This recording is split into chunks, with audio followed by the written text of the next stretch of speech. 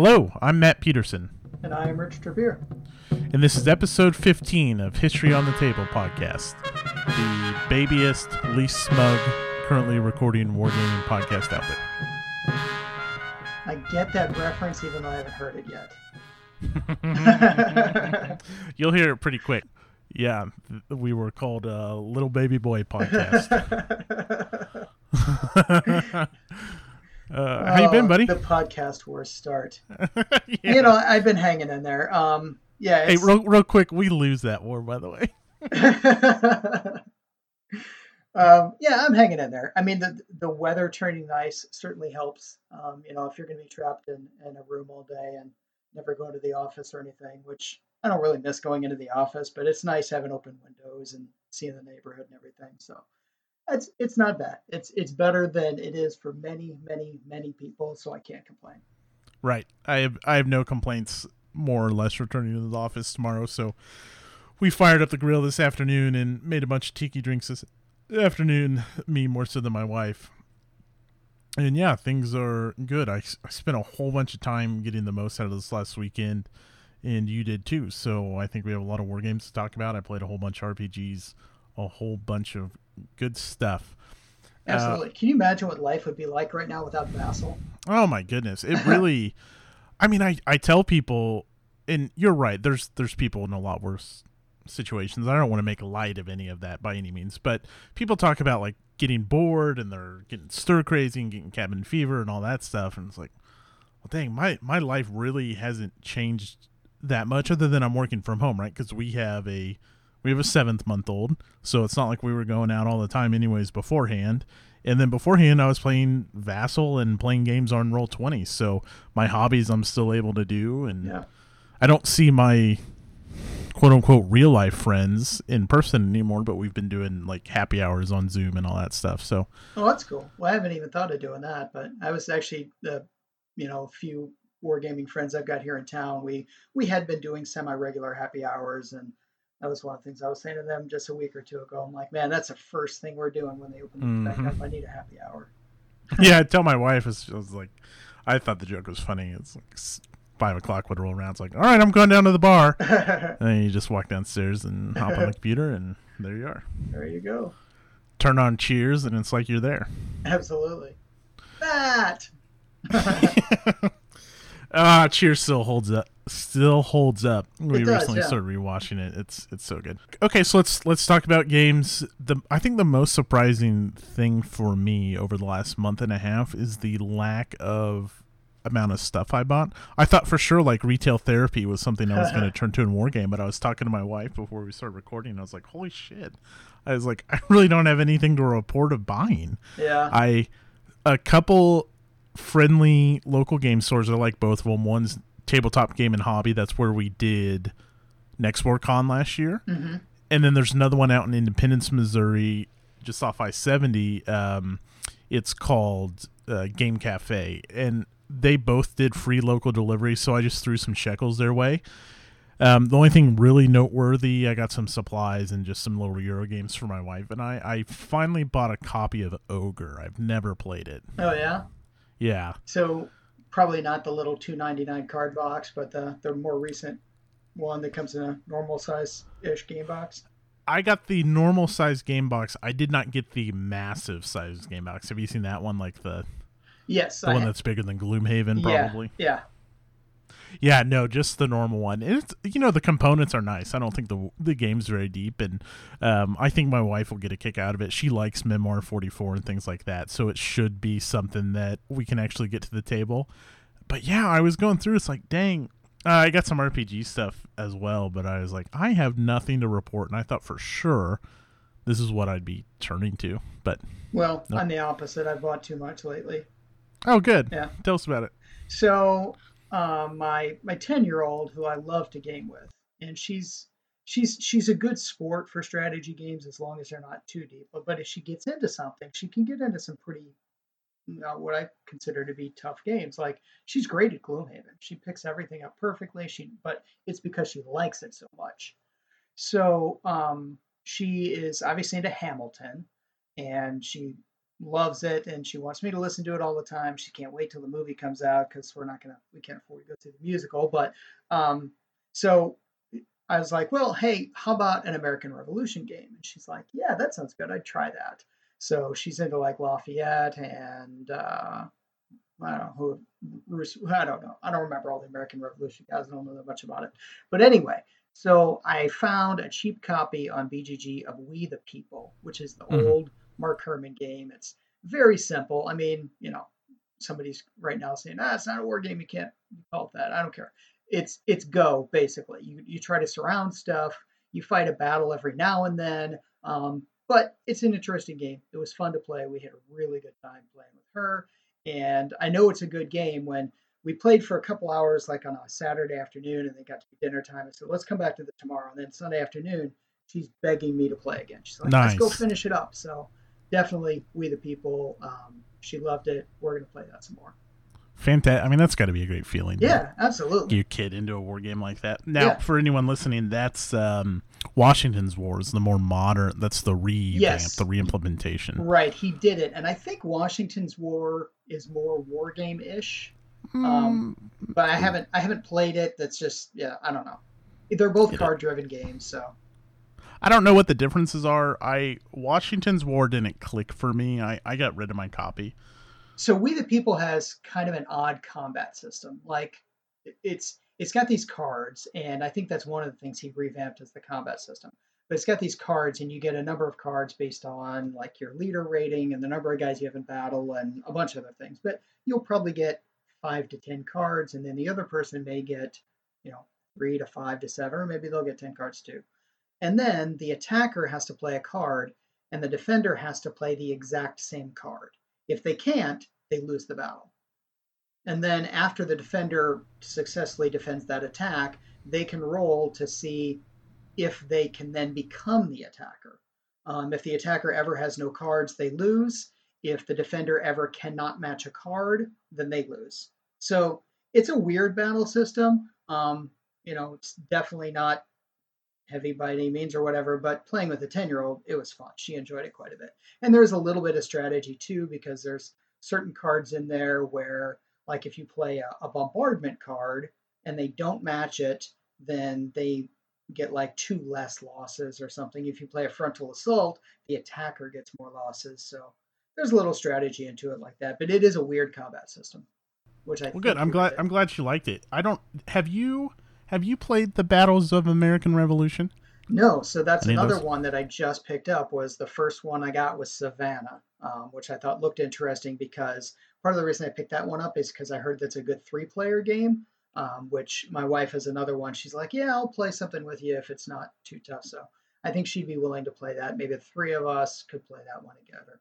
But I just got it like last week and I haven't played it at all. So haven't played the system a bit. It's good. I don't know. I don't know about a 10-year-old, Yeah, but you. I don't know what. I mean, you could certainly set up a battle, right? right. I mean, you could just put the battles. I mean, you could just go through combat or however. I don't know what she's capable of, but yeah, great system. Someone told us when we first started playing was to like ditch the strategy card. So like when you went into battle, you could say, we're doing this particular maneuver, and the defender, or no, you do that secretly, and then the defender, they pick their secret maneuver, right? And based off what everyone plays, you may get modifiers. We ditched those completely and just played the game, and it actually ended up working. So we ditched the tactics card, and if you end up playing Savannah soon, I would consider it. It just takes a thing out, and it's really kind of unnecessary. I mean, you know what people are going to play most of Yeah. the time anyway, so Hmm. Yeah, I'll probably be getting that good one hopefully on system. the table pretty soon. Although, who knows? Right now, I think my table has Atlanta Czars permanently stapled to it. So, Ooh, baby. Foreshadowing. yeah. And then I also got, speaking of big games, Vietnam 1965, 1975. That's another. Nice. I've been wanting to play that one for a while, and I thought, hey, if I'm going to be in quarantine for a while, that's one I've been wanting to learn. So I got that one as well. And then Stalingrad 42, which we have been talking about quite a bit, and I haven't gotten it out yet, but I know the system, so I don't think that'll be too much to learn. But I got that one from Mini Market. They delivered it. Nice. You're in for a treat. Yeah, I can't wait. Vietnam 6575 is on my shelf. Absolutely. People rant and rave about that game. Super popular game. Would love to try it someday. Cool. Good. Anything else? I think that's it for new games. Let's talk about books. I have been slacking in the history department. I tried to find something other than Decision in the West to read for Atlanta's Ours this week, and I was trying to find something on Audible, and it just wasn't happening. So I've been reading. It's called Prince of Thorns by Mark Lawrence. It's a fantasy book. Okay. It's okay. It's kind of this interesting thing, like this kid is a prince, and then he gets attacked, and he's basically leading a band of misfits. It's told in the first person, and it's fine. It's really dark. I'm gonna finish it. I like it enough. I don't know if I'm gonna stick with the whole series. Mark Lawrence is pretty active on the fantasy subreddit, and that's kind of how I stumbled upon his work. He's pretty well recommended over there, and a lot of people rave about it. I just don't know if it's for me. And then real quick, I'll mention, because your co-host over on Chance of Gaming, Adam, mentioned Dying Earth by Jack Vance, which is Dungeon Crawl Classics. They're coming out with a setting, an RPG setting in this world. And the reason this series is famous is it's what the D&D magic system is based off of. Right, the Vancian system. That was cool to read about for like 5 minutes, but then I was like, so your co-host Adam was like, yeah, I just didn't click for me. I didn't like the writing style. I was like, I don't know about that. I'm gonna listen to this book. Yeah, I probably made it about halfway through, and it's a really short book. Huh. And nope, I'm out. Okay, well, speaking of books that we didn't enjoy, so have you ever read the Perelandra trilogy by C.S. Lewis? No. Okay, it's his science fiction trilogy, and the first two books, I think one is called, maybe I'm getting the order wrong, one's called Out of the Silent Planet, and one I think is called Perelandra. Probably Perelandra's first. Anyway, they're pretty good. Not amazing, but they're pretty good. And then the third book is called That Hideous Strength, and over the course of the last maybe 10, 15 years, I've tried to read That Hideous Strength maybe 3 or 4 times. I've tried reading it. I've tried listening to it. I just couldn't get through it. It was just boring. I just never liked it. So a couple months ago, my wife's like, yeah, it's so good. It's amazing. I love that book. It's awesome. Let's listen to it together. I was like, okay. So we checked it out on Hoopla. We've been listening to it. And even then, it was like a grind. I mean, it was taking us. I had to recheck it 3 times because we're like, okay. And it's not even that long. But finally, so we get to the end of this book, and we're like literally an hour, maybe 2 away from the end of the book at this point. And my wife goes, oh, you know what? It was the second one I liked. And I'm like, you got to be kidding me. At this point, we're listening to the end of the book. So we finally made it to the end of the book. I do not recommend it. The first 2 are really good. The third one, forget about. Nice. So, yeah. That's painful. Yeah, it was. Yeah, I can't believe the Dying Earth is so, it's got good ratings over on Goodreads, and I think people give it praise because it's got this magic system in it, and sure, yeah, it's cool to read about that, but man, that first book was just a drag, and it's hard to follow, and it's about, they create these women that, it's weird. It's weird, man. Not for me. I like books with interesting magic systems, though, like the Mistborn series, great magic system. The King Killer series, great magic system. I think it's cool when they come up with something that is honestly unique for magic. Oh yeah, I'm sure. I probably would have liked this 50 years ago. Yeah. I mean, it shows its age, I think, too, which isn't a problem. I mean, I have no problem reading older books or that are dated in how they treat different characters, but yeah, not for me. And then no history stuff. I need to find a good something to dive back into. It's just kind of been stuff that rots your brains, fantasy and comics and all that stuff. Yeah, I've got a pretty good book that I'm almost done with now. It's called Persian Fire. Have you ever read that one? It's about the basically the Greek-Persian War, the one that ended in 480 BC or whatever. it's kind of the culture of the two, the Greek city states versus the Persian Empire coming together, and the clash that started it. And it's got obviously the Battle of Thermopylae in there, and it's really interesting though. I mean, it's not just about the battles. It's really about the culture differences. There's some really cool stuff in there about like the Persian intelligence network that they had, which I think is interesting, and the Greek politics as far as like trying to get the city states together and the Persians even pitting city states against each other. And pretty good book. I'm not quite done with it, but I'm almost done with it. So Persian Fire by Tom Holland. Spider-Man? Yeah, I know. Actually, we just watched Onward last night. Yeah, I think last night too, which also makes me want to play D&Ds. It's on Netflix. I think it was supposed to come out in theaters, but it's got Spider-Man and Peter Quill in it. It's on Netflix. No, it's on Disney. It's on Disney because. Oh, okay, okay. I was gonna say I haven't seen that pop up. Yeah, was it good? Yeah, it was good. My kids loved it, but okay. I thought it was fine. Is it I mean, Pixar? It was nothing. I don't know if it was Pixar or actual Disney. I'm not sure. Okay, I'll look into it. Yeah, it was pretty good though. Nice. I mean, it was one of those ones where, it just. I mean, there's like nothing about it that kind of blows you away and think, oh, that surprised me, but it was still good. Hey, that's all right. I just wrapped up a show like that. That it's sense of, and I'll save this for the end, but real quick, I'll just say like it hit this sense of treasure hunt and adventure like perfectly. But the teen melodrama, which normally doesn't bother me, was so bad. I actually can't recommend it to anyone because it was so fucking cheesy. But the treasure hunt and the mystery and the murder and the corruption made it outstanding. And then just that stuff was a hot pile steaming. Good. And all the teenagers are played by like 27-year-olds. Actually, they were, because my wife looked it up. She's like, guess how old they are? I was like, I don't know, probably 21. She's like, no, he's 27. I was like, dang. Yeah, no, there was a lot of that going on. So in this month of staying at home, I think you and I have both actually been playing a lot of war games.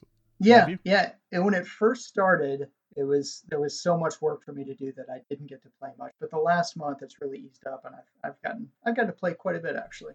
Nice. What you got? So, like I already talked about We the People a little bit. I played that a couple times. I played a little Next War Korea, which actually was the first time I played that one. So nice. I've got 3 Next War games under my belt now: India, Poland, and Korea. Vietnam obviously is not out yet, and I've never played Taiwan. I don't have that one. So, but Korea, I really like. I think actually that's my favorite of the 3 so far. I like that even better than Poland. Nice.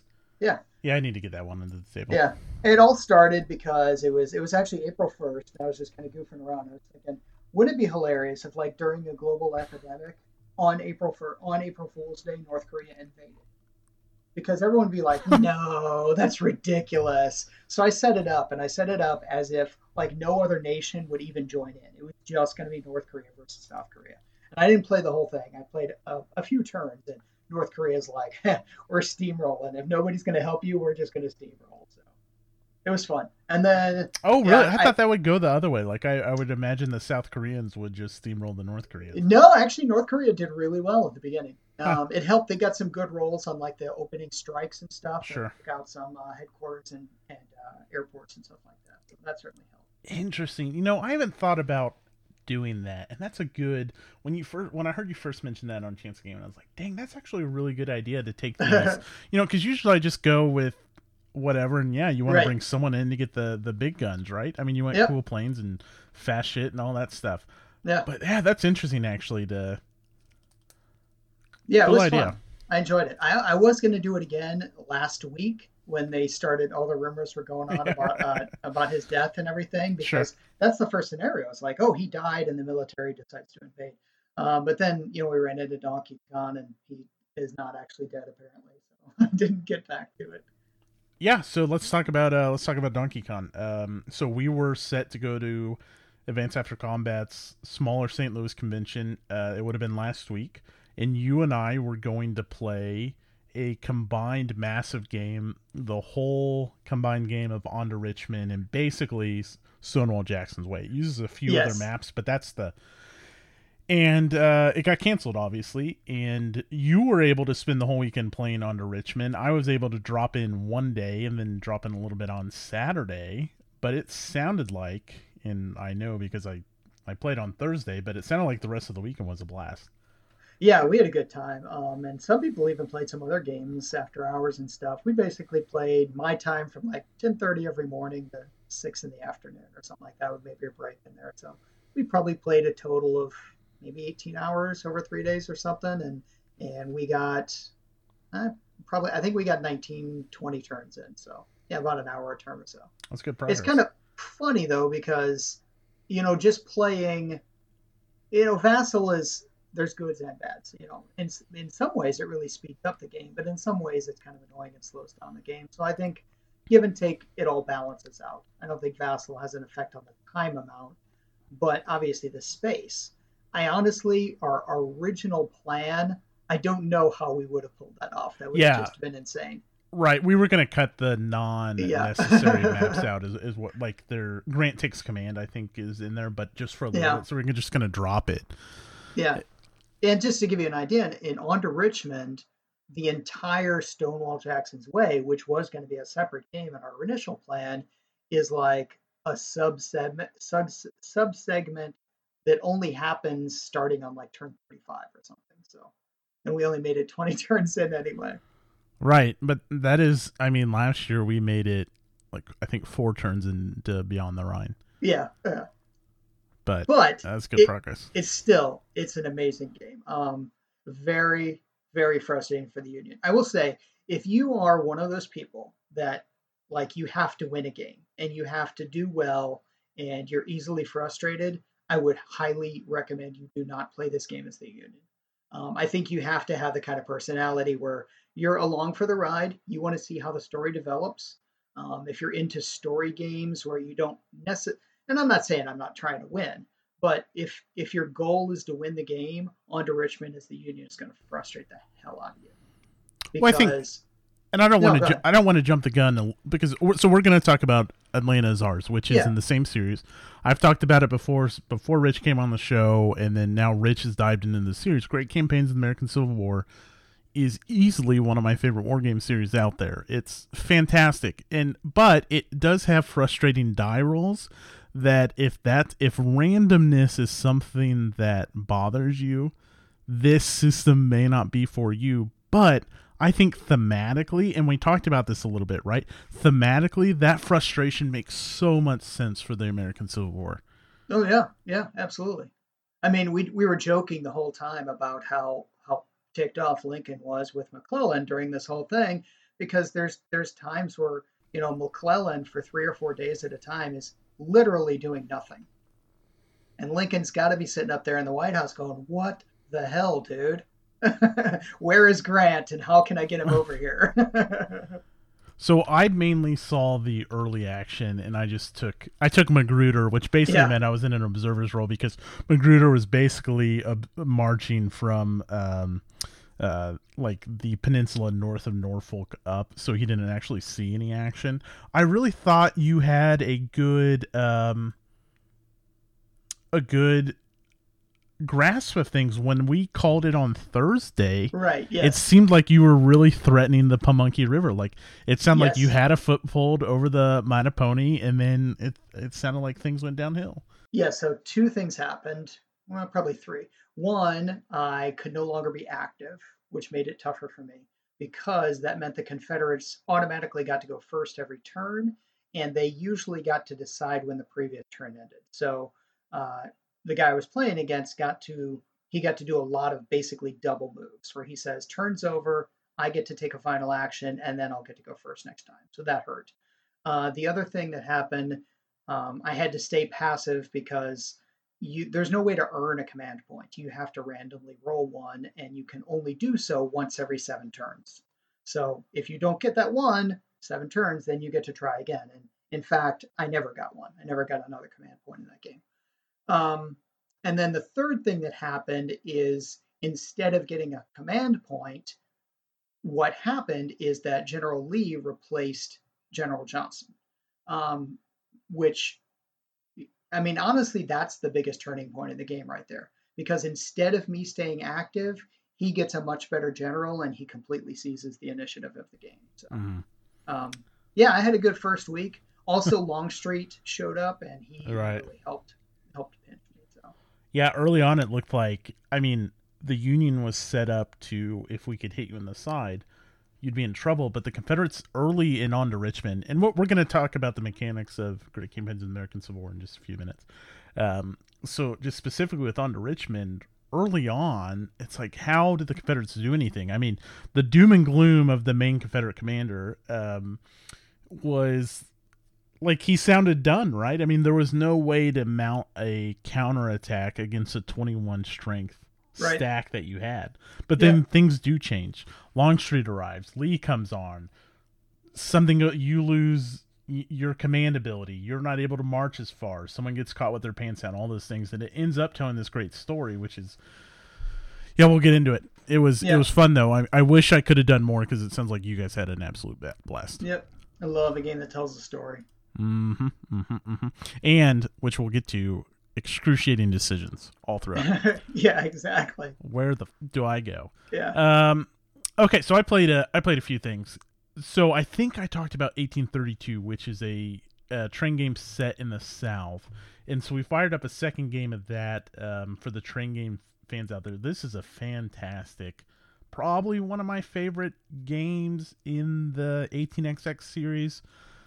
I probably like 1849 a little bit more. But what's cool here, Rich, let's say you're running two companies in the 18XX game you played. You can actually merge those together to like make really strong, solid routes. So like in 1846, if you're running New York and Erie, right, they're up there in the Northeast, or whoever, or New York and the IC down in the Southwest, you can merge those, and they have all the same counters, and they merge their trains and all their pool, their cash reserves merged together, and it's a really cool component that I hadn't experienced in an 18XX game. So there's a little bit more shenanigans, and then it's also super tight. Like in 1846, if you strike early, you can basically get the routes you want. This thing fills up fast. It's a good game though. It's 1832, the South. So I've only played one 18XX game, but when you say like getting the routes you want, are you talking about like, is it you talking about the limiting the number of the actual overlay hex tiles that you use to change the the junctions and everything? So good question. No, it's not limited in hexes. There's a few key hexes. It's like, damn, I really want that one, and it's gone. This is more limited by tokens. Like, there's so many companies and there's so many tokens. Like, there's a good amount, and the map area is small enough that you feel constrained in. Like, Atlanta is the big city. It's kind of centrally located. It's tied for the most points, and there's only 4 spots there. And the other place is Kansas City. So outside of Atlanta, everything else is limited to 2 tokens across the map, and it gets really tight. So token wise, it's constraining. I would say track wise, like some games like 1830, and I'm sure there's others, are really limiting in the amount of track that's available to you. Like once it's gone, it's gone. That's not necessarily the case here. This is just like, oh, I can't run my train there because I'm blocked. It's good. Okay. It's very, very good. Real quick, I'll talk about Nevsky, and I owe my buddy Zach an apology, because when this whole thing started, he's like, do you want to fire up Nevsky? And I was like, hell yes, I want to play. And I have sat down with these rules probably 3 or 4 times, Rich, and I just look at them, and I read through it completely once. I was like, yeah, okay, that's all basic enough. But then when I start to try to think about the game, and I've had the same problem with Labyrinth, it's like it's not registering. I'm just like staring at a blank screen, you know? So does that make sense at all?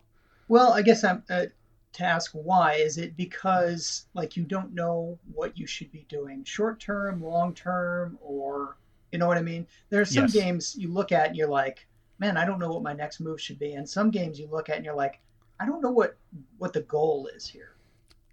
Yes, is what I'll say. Okay.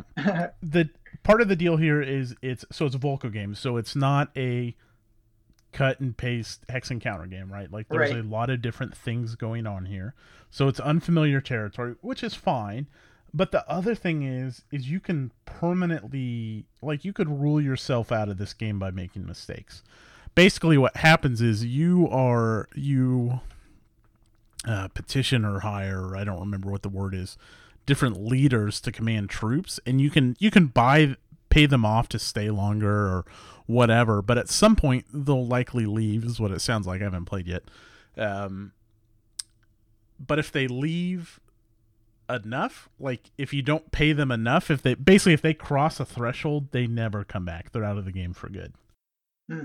Yeah, I know that's the whole point of the system when there's a second volume announced now anyways, this whole sort of 40-day cycle of Yep. hiring lords to Hmm. fight your battles for you.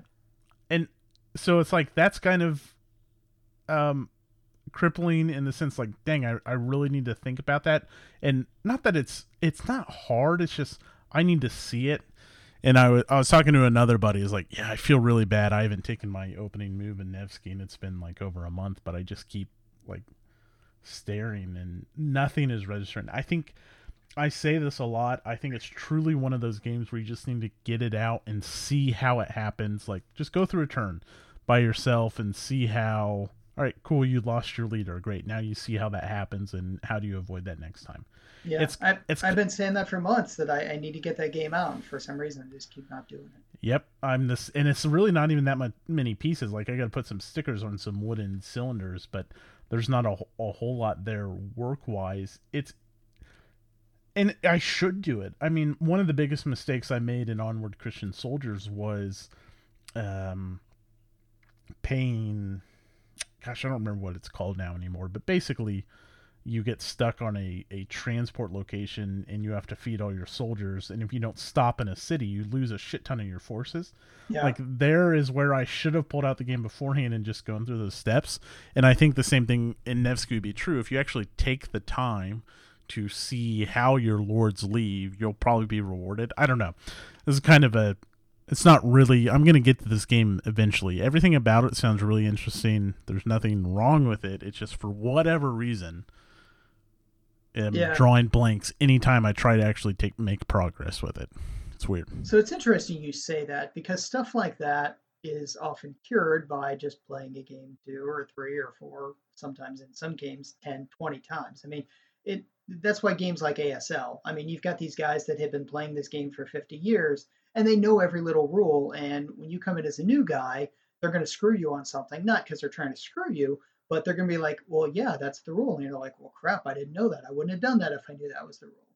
So, um, it kind of, the reason I'm bringing this up is I'm trying to find games that I really like and play them more Hmm. rather than just keep going to new games. And I think that's part of the reason Nevsky's staying on my shelf. Like right now, I don't want to take GCACW off my table just because it's so good and I'm enjoying it so much. And every time I play, I learn a little more about it. I mean, playing this last week for a few days, I learned a lot that now I'm going to take into my Thursday game that I'm playing with another friend online. So Yeah, no, and I mean, that's a great problem to have, and we have yeah, this abundance of choice. I mean, I'm the same way. I mean, I raved about Onward Christian Soldiers, and it's completely fallen by the wayside, and that's a game I would love yeah, to get back to. Or, gosh, Stalingrad 42, there's still so much of that game for me to explore. I mean, that campaign game is massive, and then don't even get me started on Next War. I've only itched one of those games, and yeah. there's this whole series out there waiting for me.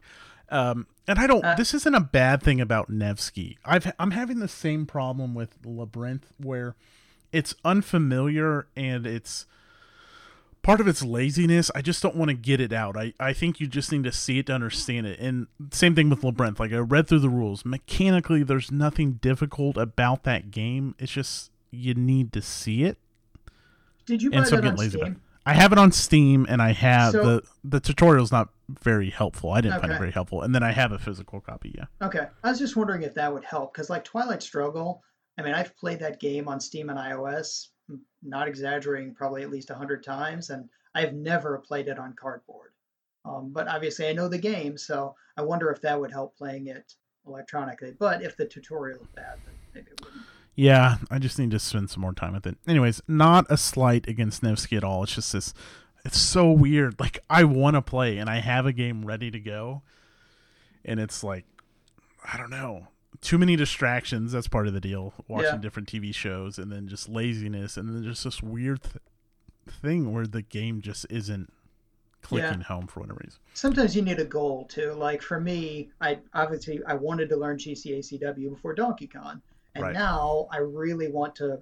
I want to get a lot more familiar with Next War before Historic Fest. Do you ever like set out in the day and you're like, I want to do all these things today, and then like that's at 8 a.m. and then like 11 o'clock rolls around and you're like, fuck, I didn't do anything for the last 3 hours. Might as well write the whole day off. Like, you still have 10 hours left to do stuff, but like, nope, in my mind, you lost 3 hours, the whole day is gone.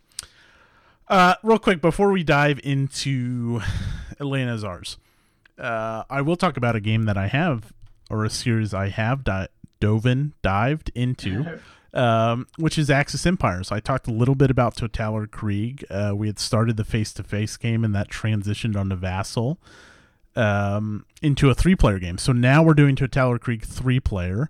I'm playing the West, and obviously other 2 players are playing Germany and Russia. And so the Germany player kicked off KCLO, and I overcommitted British troops hard. Like, I didn't build the Maginot Line. I was going to go on the offensive in France. I was really hoping he attacked Russia first. He didn't. All my British troops, I sent everything I had over to France to try to stop him.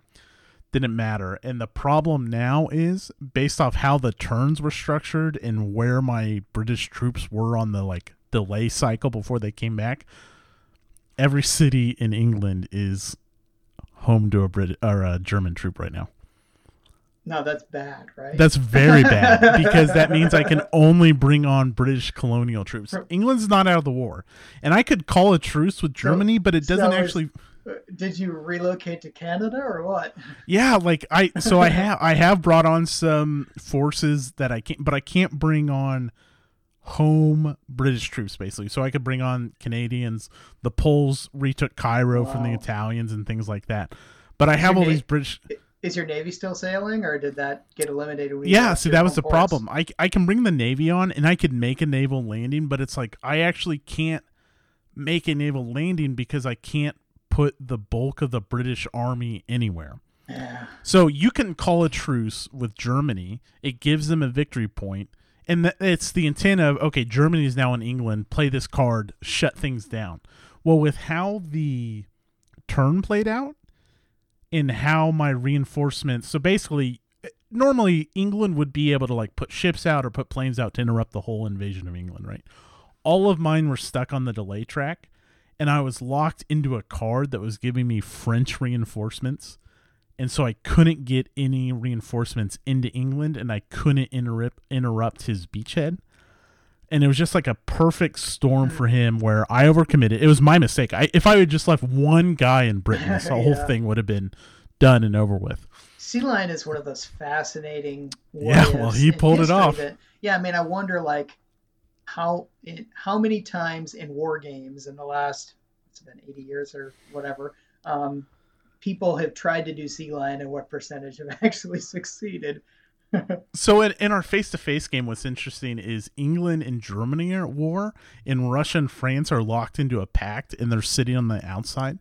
That's like World War One. Right. And so I was like, well, I'm just going to invade England then, like joking around with it. Yeah. Like, oh, no, you can't do that. And, well, shit, I messed up so bad that he completely took over England. Wow. And I'm just like, great. And the problem is Russia is basically... Until we go to the next phase, Russia is at Germany's mercy to declare war. Basically, no one but Germany can declare war until the total war stage, basically, is kind of the thing that's tying us down. And then, so real quick, I'll just talk about Daisenso, which is the Pacific Theater. We started up a Daisenso game. That's really interesting, too, because... So you're playing them separately. Playing them separately. Okay. I would like to do a combined. Obviously, the next step is to do a combined game. The system is fantastic. Next month, I'm sure I'll talk about it. We'll get it ranked. It's very, very good. I love how systematic it is, Everything is just bite size. If you're gonna do this, there's a sub rule. You go read it and you carry it out, and then you get the system down. Real quick, what I'll say about Daisenso is what I'm realizing with the Japanese. So I'm playing the allies there as well. The Japanese player has this really tough decision of like what. Not that the Germans don't have it, but the Japanese player, like, yeah, you can go pick on these Chinese. Each Chinese province is its own nation. It's like, yeah, you can go knock them out, but then you have to march all the way across China if you really want to go after these victory points. Like, is it worth it to march all the way through China to go take India or Indonesia or any of those places for these victory point hexes, or is it better to, like, expand out into the Pacific Ocean? And right now, the Japanese player has just bashed his head against basically the remains of Hopei. Because the next province down, and I'm forgetting their name, have basically, they're able to contribute their artillery, and so this one Chinese province with one city standing on the border, and it's kind of the gateway into nationalist China, is holding off the entire Japanese army because there's just enough strength there, and there's just enough artillery commitment, and his air force has been delayed. And the weather in the Daisenso game is shit 90% of the time. And so there's all these limitations, and he's just bashed his head against it, and he can't do anything. The Chinese nationalists are just holding super strong. He did take Nanking, though, with some bullshit card play that basically let him say, like, okay, the Japanese are here now. So that's something I have to worry about. A great system, though. I would love to, I know you've expressed an interest in it, and I would... Yeah. As much as I love Unconditional Surrender Europe, I really want to compare the two. Yeah, well, we should sometime. Maybe you can jump in the combined game or something like that. We'll figure it out. Yeah, I'd like to, or even just hop on and watch it for a while, if nothing else. I will say sometimes it can be pretty boring. Like early on, if no one's at war, really you're just kind of playing political events to like shape the world, right? And that's what's so great about these games is they're this sandbox that you can shape and develop and not only carry out Operation Sea Lion, but instead of bringing Italy in as Germany's partner, maybe Germany brings Turkey into World War II, and like you want to do that because Italy's a much stronger army than Turkey, but it's tempting, right? Like there's a lot of victory points down in Turkey to go, like you could go knock out French Syria and Egypt and all this stuff, and then maybe drive up into Russia's belly. Right, exactly. So it makes it interesting, and that's what's so great about these games is there is a lot of what if, and it's not as daunting as something as World in Flames, and it's not completely sandboxy. Like you can't have Germany and Russia be allies, right? Right. But it gets pretty close. Like you could bring Spain in as a Western ally if you play your cards right, or you could. That's kind of how Cataclysm is. Cataclysm is, I mean, you get to play out the war, but it's more about the stuff leading up to it. So it's good stuff. And I think next time I'll just talk about the mechanics and get it ranked because I've already spent 2 episodes talking about it. Great stuff. That 2021 edition, definitely instant purchase for me. Cool. Okay. Should we talk about Great Campaigns of the American Civil War, specifically Atlanta Czars? Yeah, we've been teasing it long enough, I think. Yeah, so I'm going to let you talk about, if you're okay with this, talk about the mechanics real quick. So we had the caveat with Silver Bayonet. Oh, shit, I started, we didn't start the campaign game, but we're supposed to.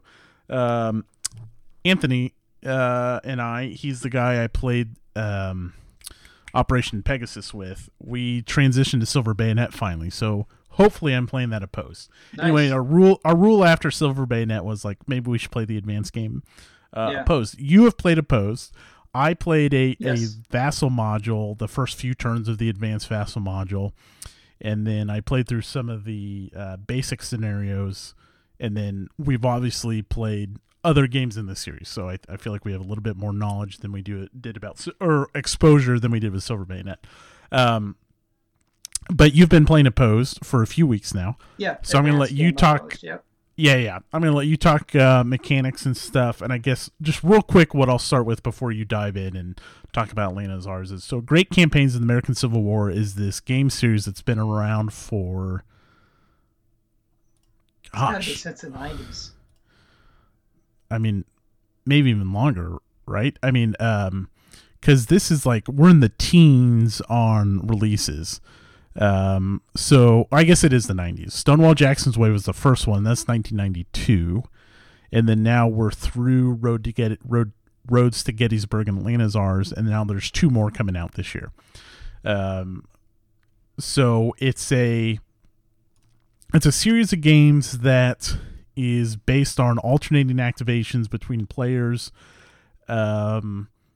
Scale, I guess, what is the operational?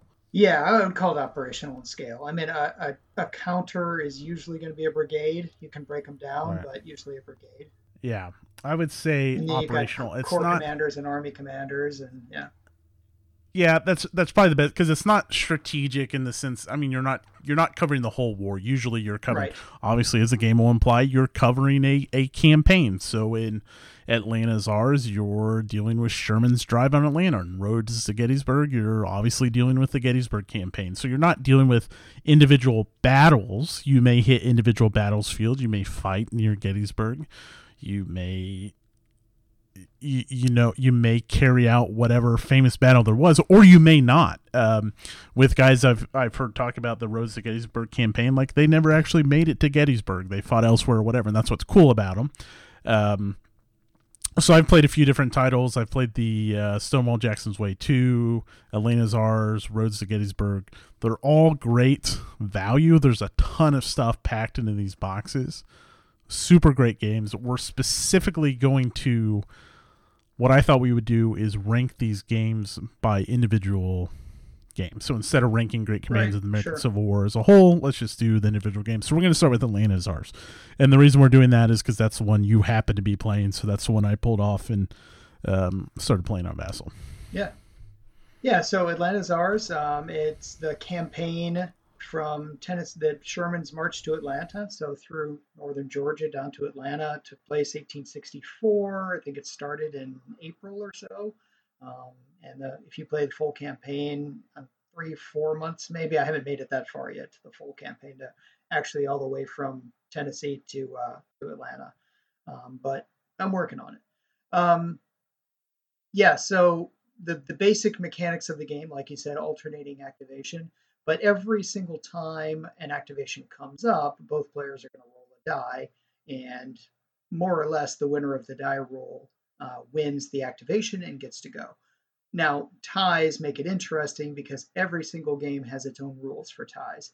In Atlanta's ours, twos and threes go to the Union, fours, fives, and sixes go to the Confederates, and ones will probably end the turn, depending on the position of the Union at the time. So you could have a really quick turn, and not just the activation, but the actual turn. I mean, literally, there's rules where each player has to get at least one activation, but you could only have 3 activations, and then you roll double ones, and if the union's passive, up next turn, the day's over. Um, so that's the basic activation system. What you can do in an activation is you can march guys, you can do an assault if you're already next to someone. If your army commander is in the right place, you can do a grand assault, which is basically a bunch of guys that are already surrounding or next to an enemy. You can, like if Sherman's in the area, he can say, okay, well, I want all of you guys to attack at the same time. And if you roll and you roll well enough, you can send some or all of them at the same time. And additionally, you can do things like burn railroads and repair railroads, burn bridges, repair bridges, stuff like that. The thing that I think is really interesting about this system, like if someone were to ask me, what's the like the number one takeaway? It's two things. One, movement is very difficult. The terrain is rough, and I when I say rough, I mean difficult to pass through. So most of the time as a war gamer, you look at a map, you're like, oh, clear terrain. I can move through that. What's the movement point? One? No, there's no road there. That's a 3. And when you're rolling a single D6 to find out how much you move, you that may be a single hex move for you. You look at like a rough or a forest terrain, how much is that going to be to go through if there's no road? Well, that's going to be a 6. And if it's raining, it might be more. So mountains are impassable completely. Basically, you have to stick on roads if you want to get anything done. You may do some single hex movement here and there as kind of a final maneuver, but almost everything is going to be on roads, which those get interesting too, because the roads, you know, you look at the map kind of from a wide picture and it looks like a spaghetti and there's roads everywhere, but they don't really go every hex to every hex. And that gets important too, because if you have to retreat and you can't retreat on a road, you're more likely to lose extra manpower. So the roads and the movement are very important. The other thing I would say is like the big sort of takeaway from the system is the fatiguing. Every unit, you can have a fatigue level of 0, which is no marker at all the way up to 4, which is you can't do anything at all. If you get attacked, you still get to defend yourself and all that, but you can't actually activate and take any actions if you're at fatigue level 4.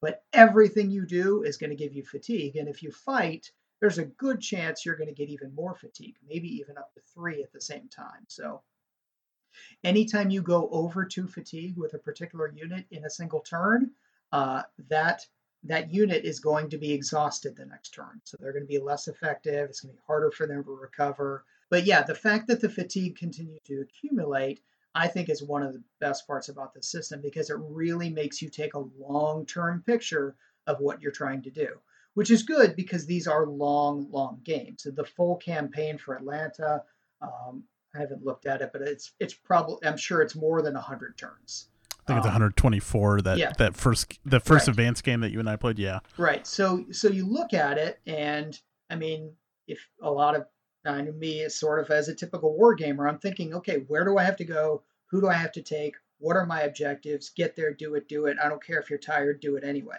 If you do that, you're going to blow your guys out and you're going to lose. You have to think, and okay, these guys, they can only move a couple times today, and then we're just going to wait for tomorrow and we're going to move them some more.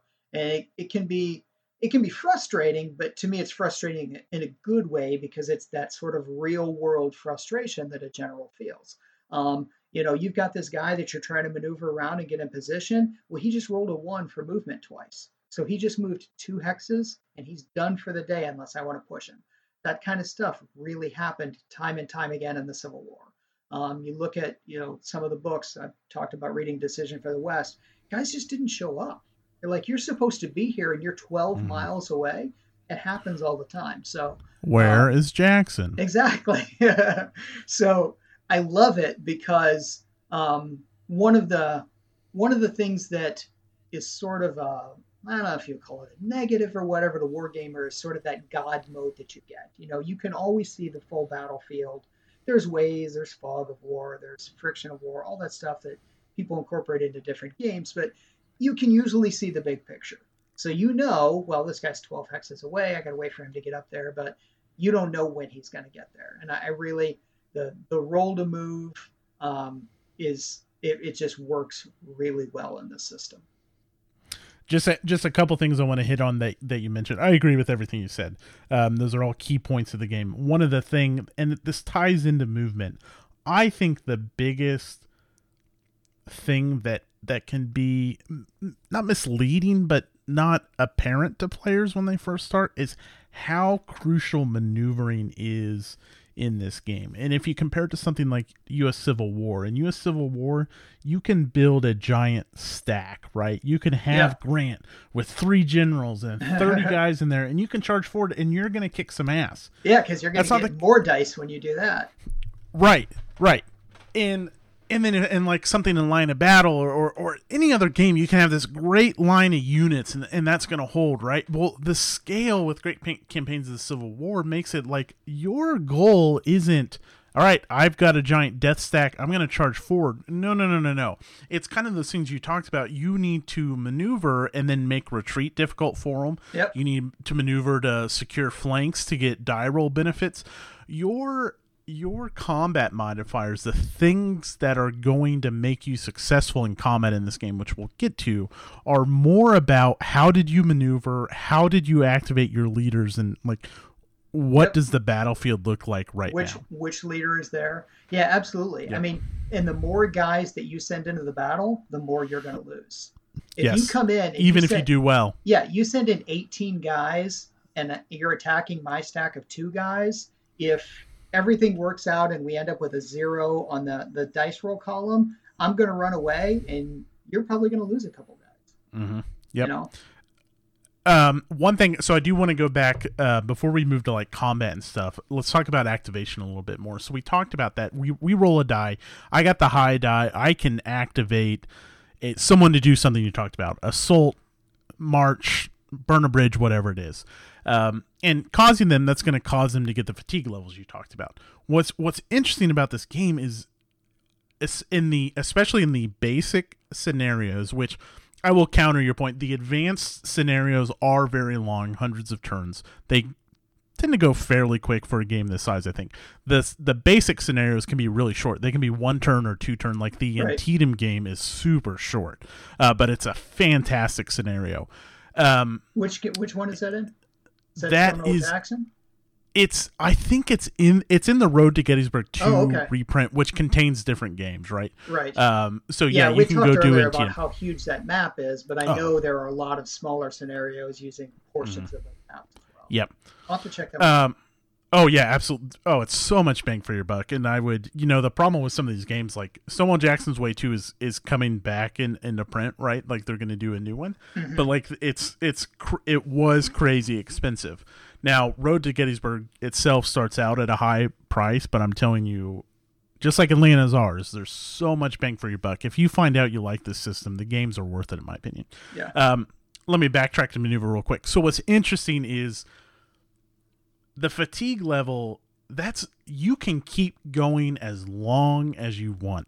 Especially in the advanced game, you have these rules that may stop that, right? Like if you both roll 1s and it's raining and the Union's passive or mean continuing to activate, right? Yeah, like sure, okay, so Rich is done with the Union. Well, guess what? I'm going to keep pushing my guys as hard as I can to get in position, and that's interesting. You have this resource. Your men are your resource, and their current state is a resource that you spend, and you can keep going as long as you want. Yeah. But you're going to pay the price. I mean, hypothetically, you will hit an ending point eventually when everyone hits fatigue level 4.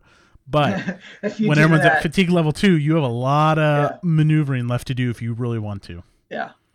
And so you can. If you're playing me, I hope you get everyone at the same time with fatigue level 4, because I know that I've got 2 free turns. It's so good. That aspect of the game, just the activations and moving around. And you're right, yeah, movement's hard. If you get off the road, it's you're in trouble, brother. That's so there's 2 ways to play the game, and we've talked about it. There's basic and advanced. Yeah. Basic itself, it seems like there's a lot of difficult stuff going on, but the game itself is actually, I would say, a pretty simple game. Yeah. I mean, the basic rules, which are the same for every game in the series, are, I will say, it's not the easiest rule book to read. No, not at all.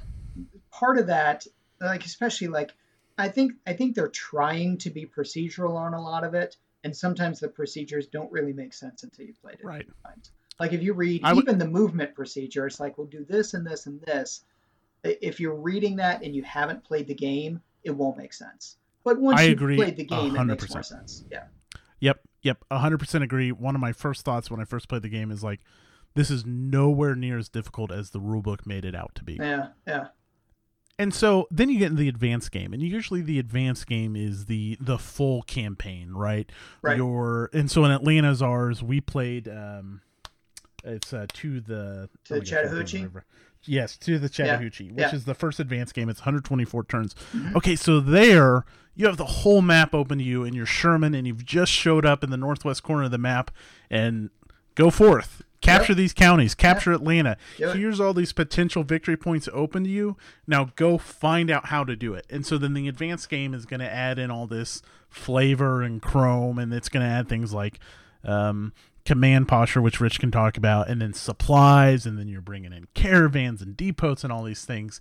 And so it just adds flavor, really, in my opinion. It doesn't substantially change the game. It just adds things like reinforcements and new chrome rules and other stuff. When it says advanced rules, if you play a lot of war games, I would really think of the advanced rules as the game specific rules, because it's really, that's what it is. What the advanced rules do, like you said, mostly they add supply rules. That's the biggest change to it. Now it does add things like particular generals that are in that area. So these are the rules for Sherman, these are the rules for Hood, these are the rules for Johnston, blah blah blah. And they all do have slightly different rules. Like with Hood, he has a better attack rating than a defense rating.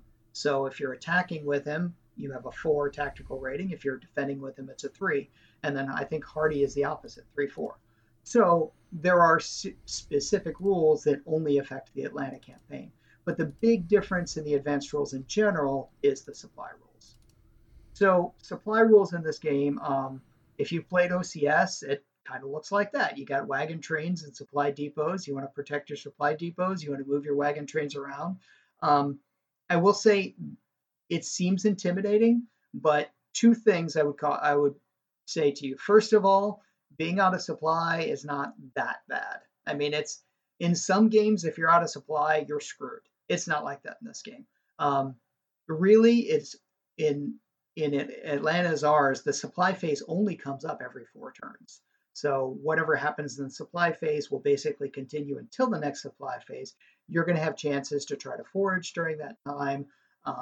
It won't be until the next supply phase that bad things start happening to you for being out of supply.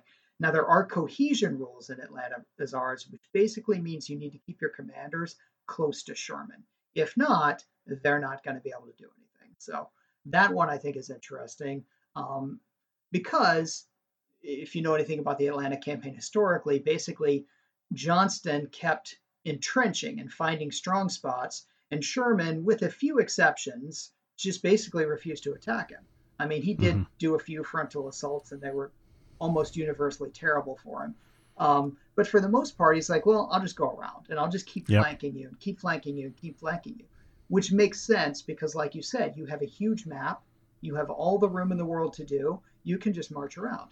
But the problem with that is if you get too far from Sherman, your guys are going to stop being useful. So it's an interesting balancing act that you have to do as a Union to try to, A, keep your guys in supply as best as possible, B, not throw yourself up against defenses, which that's another thing in the series in general, how fast you can build breastworks and forts and all that depends on the year. In 1864, you can go to a full fort in 3 turns. And that is tough to break into. So it makes sense for the Confederate to find strong spots, defend them, and it makes sense for the Union to historically do what Sherman did and say, well, screw that, I'll just go around. Real quick, going back to supply. Honestly, it's really not even that big a deal. Yeah, Atlanta, I mean, it is a big deal, but you're only checking every 4 turns in Atlanta Czars. And it was, what, 7 in on to Richmond? Yep, it was 7 in on to Richmond, every 4 in Atlanta Czars. And then, go ahead. No, like you said, it's not that bad. It's depending on what other games you have played, you may look at it and be like, oh, crap, I can't get out of supply. It's a death sentence. It's really not. It's bad, but it's not terrible.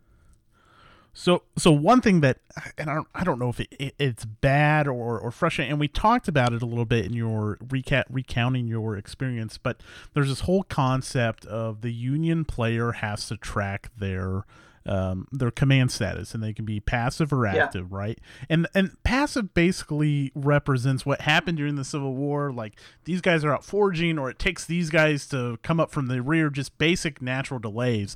I mean, it's not so much that, I guess maybe with McClellan and on to Richmond, not so much like, oh, we don't want to attack. It's there's some kind of something is causing this delay is kind of what the passive status represents. And so the Union player has to manage these, basically spending command points if he wants to get off his high horse and start doing something. Yeah.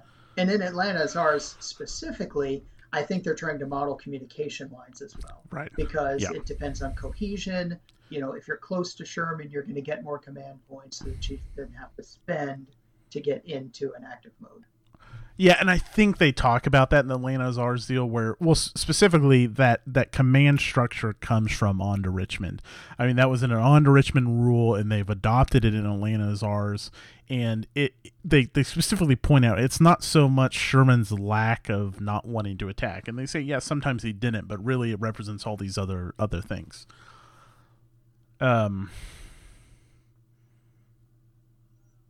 let's talk about combat, I guess. Yeah, so combat is interesting. Like you said, again, as a war gamer, looking at it, if you've ever played before, the first thing you think is, okay, well, I'm going to get some odds. He's got 6 guys there. I need to make sure I bring 18. I got to get 3 to 1. I got to get 2 to 1, whatever. Um, you are much better attacking 1 to 2 or 1 to 3 if you get a lot of die roll modifiers. It's just going to be better for you. If you can get some flanking bonuses, if you can get a good leader in play, if you can force him to retreat through some bad hexes, you're going to enjoy your results a lot more rather than if you just try to send 18 guys after him in a front full of zone. So, right, because your final result right. is the final modifier. Right. The way it works yep, is basically both players are going to come up with a die roll modifier, and there's some pluses and minuses for the defender and some for the attacker. I always just do everything as a plus minus for the attacker because it's easier that way. So then the attacker is going to roll his die, add whatever or subtract his final number. The defender is going to roll a die and subtract that from the attacker's number. And you're going to come up with a number like 2 plus 2 or minus 2 or 0 or whatever. And then both guys are going to apply their effects based on the number of guys that they had in that combat. So if I sent 18 and I rolled a plus 2, I'll probably lose 2 guys and take some fatigue. And then if you had 6 guys in there, you're going to use that same plus 2 number. You're probably going to retreat and become disorganized. I don't have the chart in front of me, but probably something like that. Yeah. Right. Yeah, and so it's pretty straightforward. It can be once you start talking about denying flanks and considering how many flanks are covered and stuff, it can be intimidating. But it's really as straightforward. I think one of the most unstraightforward things is launching assaults and seeing how many guys you actually, or how many hexes you activate to participate in the attack, whether you're doing an assault to activate each individual unit or a grand assault to activate different hexes. That's a little, and really once you do it once, it's not that bad. That's not as familiar, but the combat system is, I don't know, I just love it. When I played Antietam, I felt like the battles were they had to get over the creek because, and it's not the end all be all, you can get over the creeks if you want to, but it just, terrain feels good to me here. Yeah, I agree. Another thing that feels good, I don't know if there's really a whole lot more to say about combat, but I've heard you remark on this, and I've said it before, and I agree 100%, is cavalry is handled brilliantly in this game. That was the next thing I was going to say. This is my favorite game ever for how Cav is handled. It seems like, and I know part of this is because at this time in warfare, the age of the Napoleonic charge was over. Because basically rifles got better. But despite that, guys on horses still thought it would be cool to charge on horses. And a lot of them got killed that way. But this game has cavalry make a lot of sense. Basically, you can have, usually cavalry units are 1 strength. Some of them are 2 strength. The Confederate ones are better than the Union ones. They can move a little faster. But they all work basically the same way, and they work as screening. You can use them to defend your flanks, defend a key crossroad or a river crossing or something like that. And basically, you set them out there on the map. You set them where you think your enemy is going to want to move. And as soon as he moves next to you, you get to retreat automatically. There is a chance that you could lose guys in it. It's basically a 1 in 6 chance. But probably what's going to happen is you're going to take movement points away from him. So you're actually really are screening their movement. You're stopping them from, and again, like I said, your movement is probably going to be, for most guys, a 1d6 die roll. There's sometimes modifiers, +1, -1, depending on different things. But basically, so if you're looking at an average movement of 3 or 4, and then a cavalry can take away 1 or 2 of those movement points, again, it's already hard to move in this game. Cavalry makes it even harder. Yep. The one thing I wish it did, which I don't even know how you would do it, is in the Gettysburg campaign, the cavalry kept the Union forces from really being able to tell where the Confederates were going. So, like, you don't have any kind of real fog of war here. Like, there's no blind movement Right. or anything. Yep. But that concept of eating the movement as they're charging forward is, like, perfect, Yeah. because you can go send your cavalry way up north to hold some bridge or a ford or something like that. Just keep them from coming over the creek or a river or whatever. And it's just so devastating if you get a successful cavalry retreat that eats away their movement that they needed. And it's great. It's fantastic. Now, here's an interesting thing, though. I haven't played this way, but I've been considering playing it this way with my friend in the future. They do have force markers. They have 10 force markers for each side, and you could put a force marker on the map, and there's an optional fog of war rule where, I don't remember what the exact thing is, but he may see a force marker. He knows something's up there, but he has no idea if that's a corps or a sub brigade or whatever, until I guess he actually gets close to it or fights it or whatever. But it's, fog of war is always tough to do in a war game, but there is a way to incorporate that into this game. Yeah, I haven't looked at those rules, so I don't know how well that would be really interesting, and especially in something like what we talked about is you basically have a grocery list of victory points, whether it's eliminating Confederate forces or Union forces or whatever. But as a Union player, as you storm in, Atlanta's worth a shit ton of points, right? But so are all these counties. Right. So hypothetically, I guess you could probably win without taking Atlanta. I don't know what the math is. I'm sure you could get a favorable result. So with that in mind, if you had hidden forces, where's Sherman's army going? That would be, I should look at those. Huh. And there's other things like there's train movement, and I guess the Union players specifically moving his train line forward, which I did like that in Stalingrad 42. And it's neat here, like, as a Union, the railhead marker. Yeah, you need to clear the Western and Atlantic Railroad. You can't just completely skirt it, or I imagine you're going to have trouble. Yeah. Which my current opponent, that's where he's running into problem, because it runs right through Rocky Face Ridge, and I've got that well defended. He's got a lot of guys that are just really bothering me, and close to Resaca and Dalton, which is sort of like the first major fallback point for me. It's going to get really interesting to see what happens, because he's going to have trouble getting supplies up, but I'm running into trouble too. It's just, I mean, it's like it should be. It could go either way. It's well balanced. I think one, just in this kind of just pops in my head now, is one complaint may be is the maps are busy. I love the map art, but you can get lost really quick. You can lose track of county seats, which are basically you need to control those towns. Those are tiny little red stars. Yeah. Right, and it's better on the newer stuff for sure. So what that means is, as a newer player, if you're diving into an advanced game, I imagine it could be tough. I mean, well, I know it is, because you don't know where to go. And that's, I talked about this before, is the excruciating decisions. Even in the smaller scenarios, there's so many places to go and different ways you could approach that your decisions are super crucial. In the Antietam game, it's like, okay, where do I try to hold the creek? Or in our On to Richmond game, like, all right, which parts of the river should we try to defend? Should we fall back to the next river? Where do we make our stand? And On to Richmond, gosh, as the Confederate player, you basically have some opening moves in the advanced game that you can do first. And it's like, gosh, where do I hold Rocky Face? Do I fall back on the other side of the Oostanula, whatever the river is called? Where do I go? And that's which ferries do I want to defend? Which ones do I want to destroy? Right. Yep. It's so good, and it's the same thing in the U.S. Civil War that I like so much. It's an area of history that I love, obviously, and then you have interesting decisions to be made, because I think there's probably an ideal approach for everything. But I'm not smart enough to identify them. So even if you're making a tough decision, it feels like your decision is the right thing to do. I'm sure if you fell back on the east side of the river, you're going to put up a tough defense there. I don't know if it's the best thing to do. Does that? It's great. I love the decisions. Like, what terrain am I going to try to hold? How am I going to maneuver these guys? Do I push these guys one more time? Those are all tough decisions you have to make throughout this game.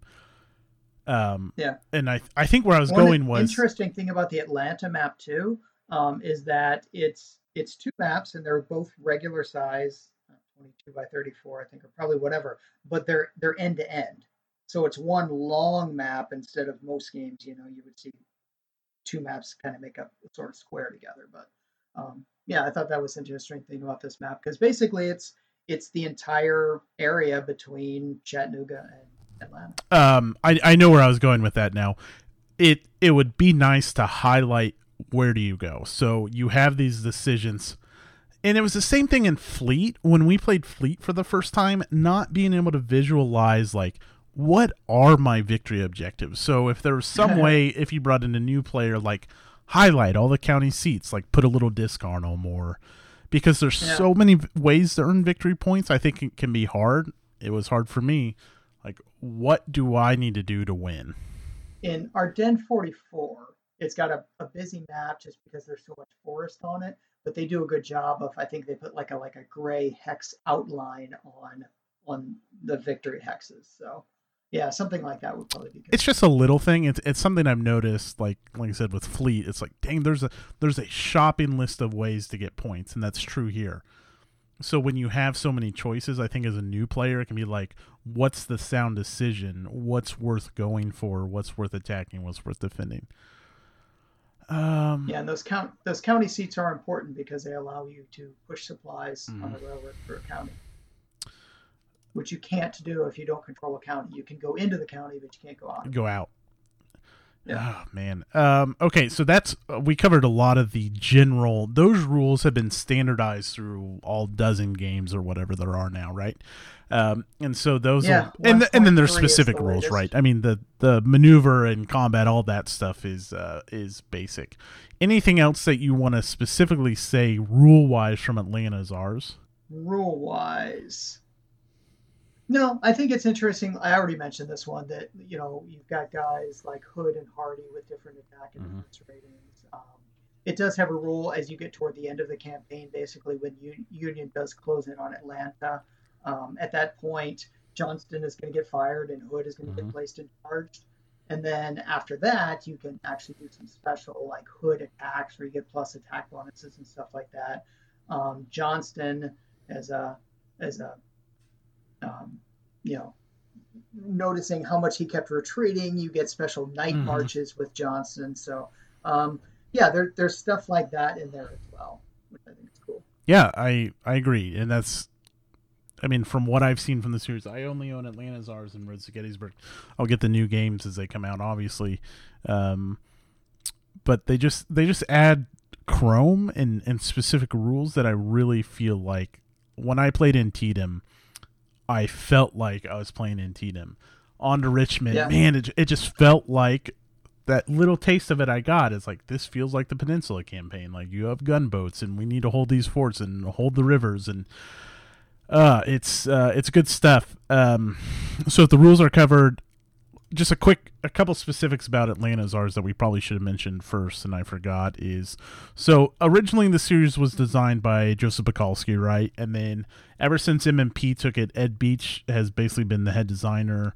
And then most of the maps, the older maps are Charles Kibler arts, and I think the new maps are all Nicholas Escooby arts. I don't know if they work together. And we talk about how much is in these boxes. Just in Atlanta Czars, there's like 20 scenarios that you could play through. Yeah, and I think there's like 5 of them are advanced, but honestly, the advanced ones, there's one long campaign scenario that's everything, and then all the other advanced ones are really just like subsets of that one, which it was kind of, the actual campaign was divided into phases. Basically, there's 2 or 3 rivers in between that they had to cross to get to Atlanta. The last one was the Chattahoochee. The first one was the Oostanala or something like that. Oostanala, but basically, it just kind of divides it into those phases. So we hit on a lot of pros, cavalry, maneuvering, all of those things. Cons, the shopping list thing, that's one of them. The rule book, it's not ideal for learning the first time. But again, once you see it, I think it's a great. I can't really think of any other cons though. So there are a couple things in the scenarios that feel a little gamey to me. Okay. And I know why they did it, but it still feels gamey for a game that is such a great sandbox. So, for example, in the, onto the Chattahoochee River to the Chattahoochee one, there's a couple spaces that the Union is just literally not allowed to go into for 4 turns. And the Confederates, they've got like one guy in a fort there, and he defends as if he's infinite. Union's just not allowed to go into that space. There's another space they're not allowed to go into. Um, the reason they did that is because basically, if McPherson had done what he had supposed to do in the first place, that campaign would have never happened because they would have completely surrounded him and destroyed him on day one. McPherson, that was like one of his two big screw-ups in the campaign. So I think they made it gamey because otherwise there's no game. But it's still a little frustrating because if you're playing the Union player, like there's one guy there and I've got an army here. Why can't I go there? Right. So I get it, but it's if there's a con, that's one of them. Yeah. I mean, I guess the price point. I mean, it's everything's expensive these days, but these are really expensive war games. Yeah. I don't know if you need, like, if you're just a little, like, if you, this game's fine. I don't know if you need anything like something like Roads to Gettysburg, which combines a few different titles into one, meaning so you're going to cover a wide period of the war. Yeah, you may just be fine with one of them. But that's like, now I'm like really nitpicking because I don't know if I've ever really criticized a price before unless like the components are shit or something like that. Compass is the only one I ever criticized. Yeah.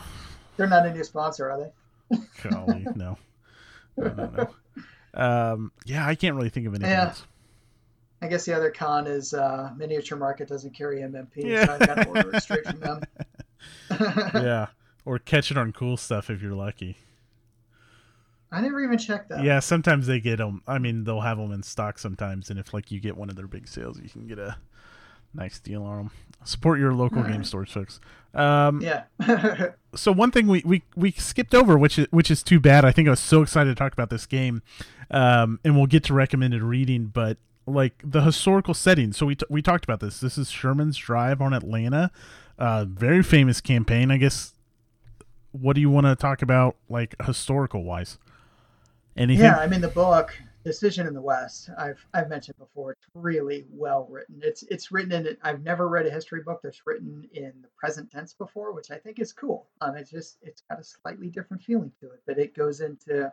I mean, they talk about all the movement of the troops and the battles and everything, but they also talk about the politics. There's a lot of background stuff going on between Jefferson Davis and Johnston. Hated each other, and there's even some really interesting stuff that I had no idea about going on between Braxton Bragg and Hood. So basically, when it came time and Davis finally decided I'm going to pull the trigger on Johnson and fire him, he wrote to Lee, Robert E. Lee, and he said, "Hey, I'm getting rid of Johnson. He's not doing the job. Who do you recommend?" And Lee, he kind of couched it. He was like, they both got problems, but I think Hardee is your guy. And basically Bragg, not Hardee, Hardee. Yeah. Bragg went down there because Bragg was I think the Army Chief of Staff at the time. He had already been fired from Johnston's job and got promoted, got fired up. And basically he went down and sort of politically maneuvered because he hated Hardee and got Hood promoted instead. So there's been some interesting stuff there. Sherman definitely had some favorites and some guys that he didn't like as well, and it goes into that as well. So there's some cool stuff in there about some of the politics involved in the generals, which, I mean, everyone knows it happens. It's just crazy to think that during a war, people are still acting like that. Foote's book goes into a lot of that on both sides. I mean, he gets and it's rightfully, the criticism is right. I mean, Shelby Foote is we've talked about it, right? I mean, he's an unashamed lost causes and all that crap. I'm not going to get into it, but it does cover that, like the pettiness of the upper leadership of and just political favors and stuff. Yeah, it was going on. Because this was also like Sherman was mad at Thomas during this time, right? Like Was he taking too Yes. long? I'm trying to think back. It's been a Yeah, while since I've read. there were a lot that, of personality conflicts between oh, the two. sure. They just didn't like each other for a lot of reasons. I love Thomas. And then, He's one of like my I favorite said, generals. I mentioned earlier, but McPherson is the one that kept screwing up, Right. and Sherman was pretty gentle with them. Like he'd call him out. He'd be like, "Yeah, you screwed this one up," but he didn't. He didn't like go after him like he annoyed some of the other guys. So Yeah, I don't know if there's really anything to be like. So, I guess for anyone not familiar with the American Civil War, this is obviously late war. Grant and Lee are in their final slugfest, basically. When does this start? So this starts May. This starts This is early April May. '64. Starts in April. Okay, so this is right before Battle of Wilderness. So you would be covering the same time period when we had the Wilderness, and then eventually, right after the Wilderness, basically, Lee and Grant maneuver themselves into Cold Harbor and Petersburg and all those stuff. And so it's end of the war. Lee and Grant are doing their thing, and then Sherman comes storming out of. So what's interesting to me is like the Confederates had like things just collapsed for them in the West. I don't know if that's covered so much in your decision in the West, but to me, like after Chattanooga, like it's so interesting how things seem to be going okay. And then this one starts after that. So this one starts after Chattanooga, after what would be Battle in the Clouds in GCACW. But it's interesting because of the whole, like the Wilderness Campaign, all that 1864 stuff, the drive on Richmond. These two campaigns very much affected each other. Because basically Grant and Sherman got together right before all this started.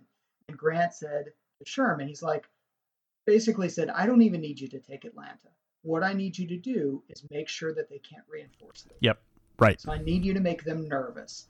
And then at some point it got to where Sherman was doing really well. He's basically on the outskirts of Atlanta. And they're wondering if Grant's going to lose at this point. Right. They're like, crap, Lee is holding him off.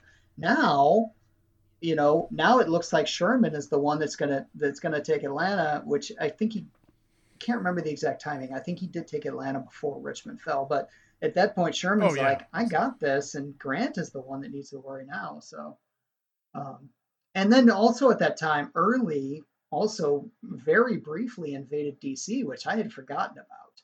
He didn't do much. There's the new line of battle, which that's the line of battle entry I've played in Early. You're right. He drives north, and then there was a shot like into the, like I think there was a fort or some kind of defensive position, right? And it goes like near Lincoln, which is great, like a shot from a Confederate soldier. Have you read much on the Overland Campaign? I have not, but I was actually just looking at some other books, and there's an author called Bruce Catton, Catton, and it looks like he's got some good stuff. If you wanted, so I bought the entire Rhea, which is like the go-to for Overland Campaign. So what's interesting about that? So Overland Campaign is and Grant and Lee, right? And so you're right. Kind of tying this back in, I guess, is Grant and Lee are doing this pivot thing where Grant lunges forward, gets his ass kicked. I mean, just awful casualties, and then pivots around. And then Lee shifts. And then same thing just over and over again, just takes heavy, heavy casualties. And then, so you're right. Yeah, it's like, well, shit, what the heck's going on in Richmond? And then you're right. Here comes Sherman. And then, of course, Sherman storms past and goes on to South Carolina and all that stuff. Yeah, and they do talk about this a little bit in the book, too. But, definitely Sherman is Grant's disciple. Johnston, not so much about Lee. Really, Hood is more. So after Hood takes over, both of them you can kind of see like trying to emulate the guy that they want to be. So it's interesting. Yeah, I don't know if there's really anything to say after that. Yeah, Sherman went on and made it to Savannah, and made it to the sea, and then he drove up north through the Carolinas. And for your historical setting, so let's talk about recommended reading. I think we both hit on our books. I haven't read Decision in the West. I've heard it's great. You've obviously spoken very highly of it. Yeah. And then I'll go to so I haven't read anything really in any Western theater specific stuff other than Shelby Foote's work. So I'll turn to that again. It's got its There's flaws. also some, if you want, if you want like brief, not super in depth or anything, there's some YouTube videos out there that are good too. There's a one called, what's it called, like not the American Historical Society or something like that. Let me try to remember what they're called.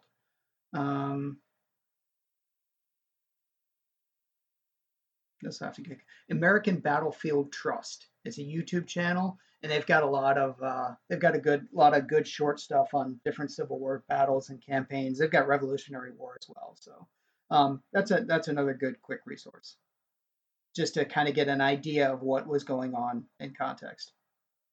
Nice. Anything else to say about the game or the historical setting or any of that stuff? No, it's fascinating. I mean, it really, every time I play these games, and I think part of the reason I'm getting so interested in Civil War and starting to look at American Revolution too is because I have a much higher chance of actually seeing some of these places. So it makes me want to go do more battlefield sites. I've done a couple, but I'd like to do more. Yep, I agree 100%. I need to go down to like Arkansas and do oh my gosh, the name's escaping me. From Battlefield. Oh my gosh. Yeah. Oh. P Ridge. Yes, thank you very much, P Ridge. Yeah. Just because it's within a day's drive, I could probably knock out most of it and get back late at night. Yeah. Yeah, we had talked about doing that this spring, and then Corona happened. Okay, I think I guess it's time to rank this bad boy. This is the hardest part, isn't it? I don't know. I'm like, I think I've talked about this, and maybe I have. Well, no, I talked about it with Next War and OCS, right? So my point with Next War India-Pakistan was I don't think it's the best. I haven't played them. I don't think it's the best Next War entry. I thought that Beyond the Rhine was one of the best OCS entries that I've played, and I think that'll hold true. Yeah. Still haven't played Beyond the Rhine. So, yeah, I mean, honestly, I would definitely put it above Next War India-Pakistan. Okay. I haven't played Beyond the Rhine, so I can't rank it there. Well, which that puts it at Red Storm, which, man, I tell you, that's neck and neck right there. Okay. They're both really good. So so we may have if you don't think it's better than Red Storm, we'll see how you feel. I think this is better than Beyond the Rhine. Interesting. Yeah. And like I said, I haven't played it. Have you played OCS? Or have you just dabbed in the rules? Because I know you're on this quest to get it right. Okay. Yes. Right. Yeah, I've played around with it. I started messing around with it and several times. Haven't gotten to where I would actually say I've played. Man, they are both. They're like, that's like when you're dealing with the top of this list. That's like the cream of the crop, right? Okay, so let me ask you this because you've played it now. Mm-hmm. What do you think it's better than the U.S. Civil War? Yes. I was afraid you were going to say. But you and I wouldn't. Civil War is not my top game of all time. I love it. It's very good. I understand why you have it there. Wouldn't be my first. So, but I would rather play this than the U.S. Civil War. Really? Yep. Well, by I know. No, See, I this can't is do the it. problem with two people in one list. No. There's no problem. We can reach a informed, objective decision here. Ranked choice voting. Okay, so just for everyone's sake, and so we don't bore them to death, we're looking at the top 3 spots, right? So U.S. Civil War is first, followed Beyond the Rhine, followed by Red Storm. Okay, this is better than Red Storm for me. I haven't played Red Storm, but I guarantee you this is more... here's what I'm thinking. I'm thinking it's better Beyond the Rhine. The biggest issue with OCS, hands down, no doubt about it, and I'm not saying it couldn't happen with great campaigns in the American Civil War, but at least your probabilities are it won't, is the downtime. I mean, Good God. I mean, we got through either 4 or 6, I don't remember anymore, turns over a 4-day period, and that's all we played for 8 hours a day. Yeah, OCS makes great play by email because you're like, okay, just do your thing and let me know when you're done. Right. Whereas this one is definitely more interactive. Like, you could seriously play 2 mirror games and take different sides and like, all right, go do your turn over there, I'll take my turn over here and switch. I mean, you could. And probably have a great time because it's a great system. This is so much more interactive and there's so much less downtime. And that's true with if you compare it to Next War too. I mean, some of those Next War turns can be very long. It's not near as bad as OCS. And keeping that in mind, I think Great Campaigns is maybe a better system. And this is probably a better game. They're both fantastic games. Someone's going to take that the wrong way. I just guarantee it. In my opinion, in my completely objective opinion, this is better than Beyond the Rhine. Now you have to sell me on if it's better than U.S. Civil War or not. And that's an impossible task. Yeah, I know. I'm trying to think of an argument that would sway you, and I don't think I could. It's so hard. I mean, they're both great games. You know what would sway me, Rich? And okay, so here's another thing. Okay, here's actually, this is one that would not sway you. Would actually be an argument for you. I have talked many times about how it was it was just I thought the Civil War victory conditions were broken and it was too hard for the Union until I had a guy completely dismantle me at the Confederacy and beat me in like 4 turns. So I'm starting to wonder if maybe the problem is my skill level. Oh no, it can't be that. U.S. Civil War or Atlanta is ours. Here's what I'm going to say. So here's what I will say. Go ahead. And I will go ahead and allow U.S. Civil War to be first, and here's why. I love the big picture. I don't know why. It seems like lately I'm getting more away from tactical games. Like ASL is still my favorite game to play, but part of that is because you can play ASL in 2 hours. Mm-hmm. And I like sitting down. I mean, it's so much squeezed into that little board there. But I'm really starting to like the big picture games more and more. Obviously, U.S. Civil War is bigger picture than Atlanta's ours. So here's what. So I'm gonna say number 2. Do you agree? Do you like this more than Red Storm? Yes, okay. I think so. I think it edges out Red Storm for me, and I love Red Storm. Okay, and you haven't played Beyond the Rhine. We can always adjust this at the end of the year. Right. We're going to put it at number 2 for now. And one reason why this is close to overcoming U.S. Civil War. I agree 100%. The system is fantastic. It's relatively new player friendly. If someone doesn't have the rules, you could just say, okay, hey, roll a die. Okay, that's how many hexes these guys can go. Right? I mean, there's not a whole lot of explaining you have to do to really get someone up and going. Atlanta isn't my favorite campaign. Now, so actually that was going to be my follow-up question for you is, do you think that, like, without even having played them all, just in general, which one do you think you would like the best? I don't know if the Gettysburg campaign, I mean, like, historically, I think the Atlanta campaign may be more fun, whereas obviously the Gettysburg is so, I don't know if I like Gettysburg more. The one that I think may give it a run for its money is Battle Above the Clouds, which is Chattanooga. Yeah. And as much as I loved On to Richmond, honestly, I think that one might play better as a solo just because it's so frustrating for the Union. Whereas Atlanta feels better balanced. You know what I mean? Yeah. I don't know about Manassas. So what's interesting is Manassas has never been a big thing for me. It's I don't know why. Maybe like Stonewall in the Valley could do it, especially like with the reprint coming. Yeah, that one. That's an amazing. I mean, that's just an amazing campaign in general. Right. So that would be good. Those would be the two that really give a run for the money. I mean, I could go through the whole series and probably like maybe identify some more if I really wanted to.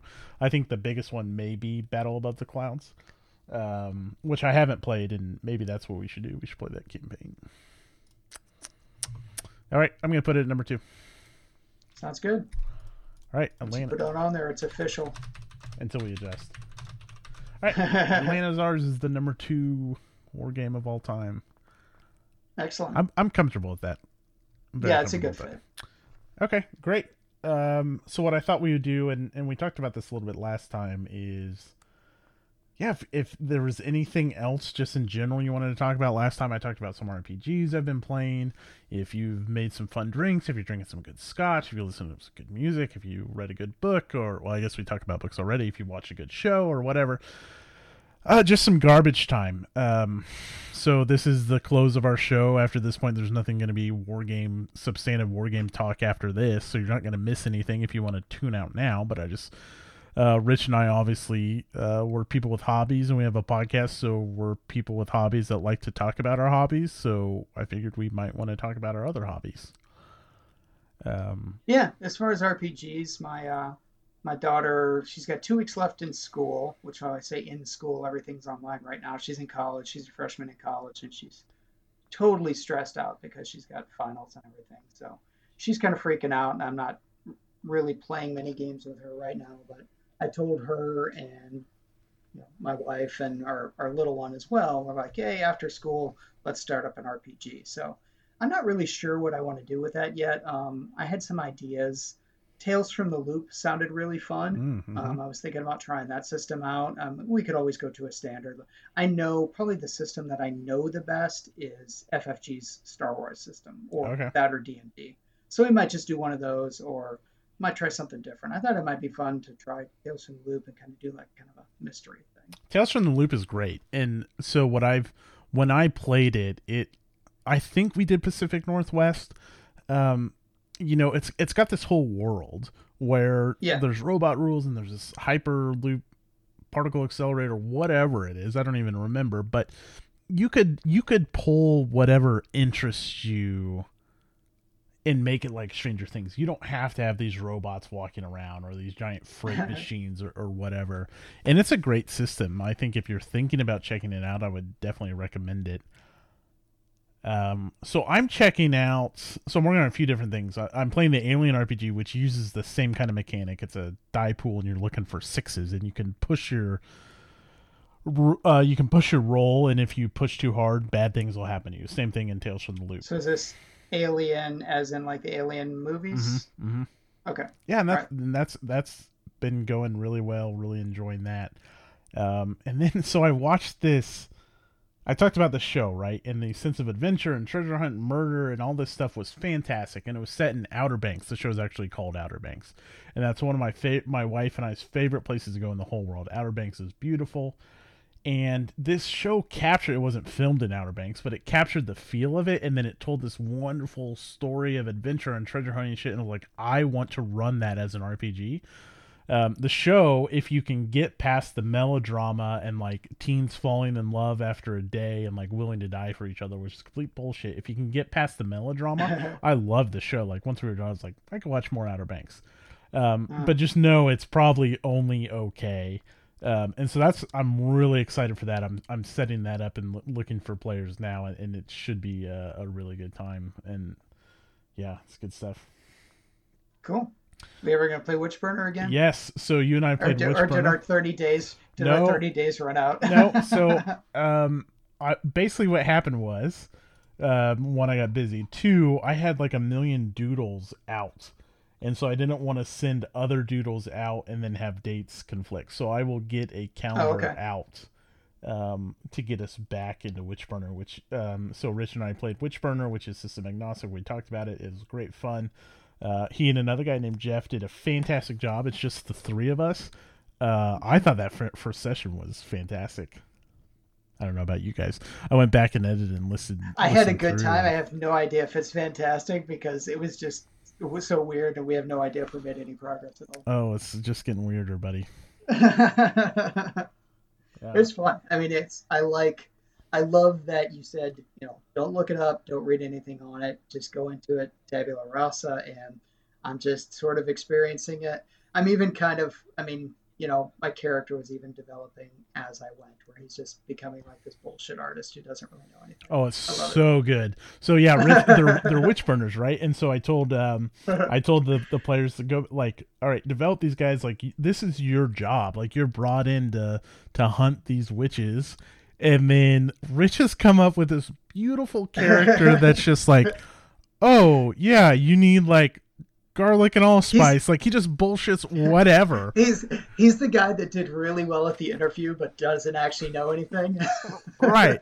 Like, all of his shit is fake. Any cure for a witch remove, it's so good, and it came out of nowhere. I love your character. And so then you've got this, like, sleazeball, like, bullshitter, and then he's partnered with, like, a guy that bought in completely to his bullshit, right?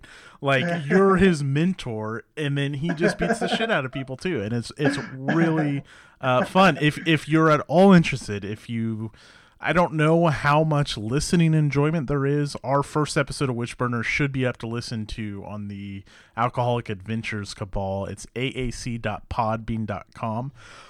I assume within the next month, there's a bunch of stuff comes out on that feed. Oh, wow. I didn't realize it was that much of a backlog. Part of the problem come out and, part of the problem was I got way behind on my editing RPG stuff, and then I just sat down last week when I had some time and knocked it out, which I'm glad I did, because it kind of got me back into, like, I'd fizzled and lost some, like, drive, and then as soon as I started listening through Witchburner again, I was like, oh shit, yeah, we got to get back to this. It was so good. So if you're at all interested, once we finish up, you'll have to give me the link to what you listened to, because sometimes it's cool to hear the same story go different ways. No, I'm talking about ours. I haven't heard anyone play Witchburner. Oh, there okay. is. I thought maybe you heard it on the podcast. Jason on AAC had mentioned. I think he mentioned, or maybe Michael from Rallying the Valley. One of them mentioned, I thought, that one of the podcasts they listened to was doing Witchburner. So yeah, I would be too. I'd be really interested to hear someone else take this, and where did they go?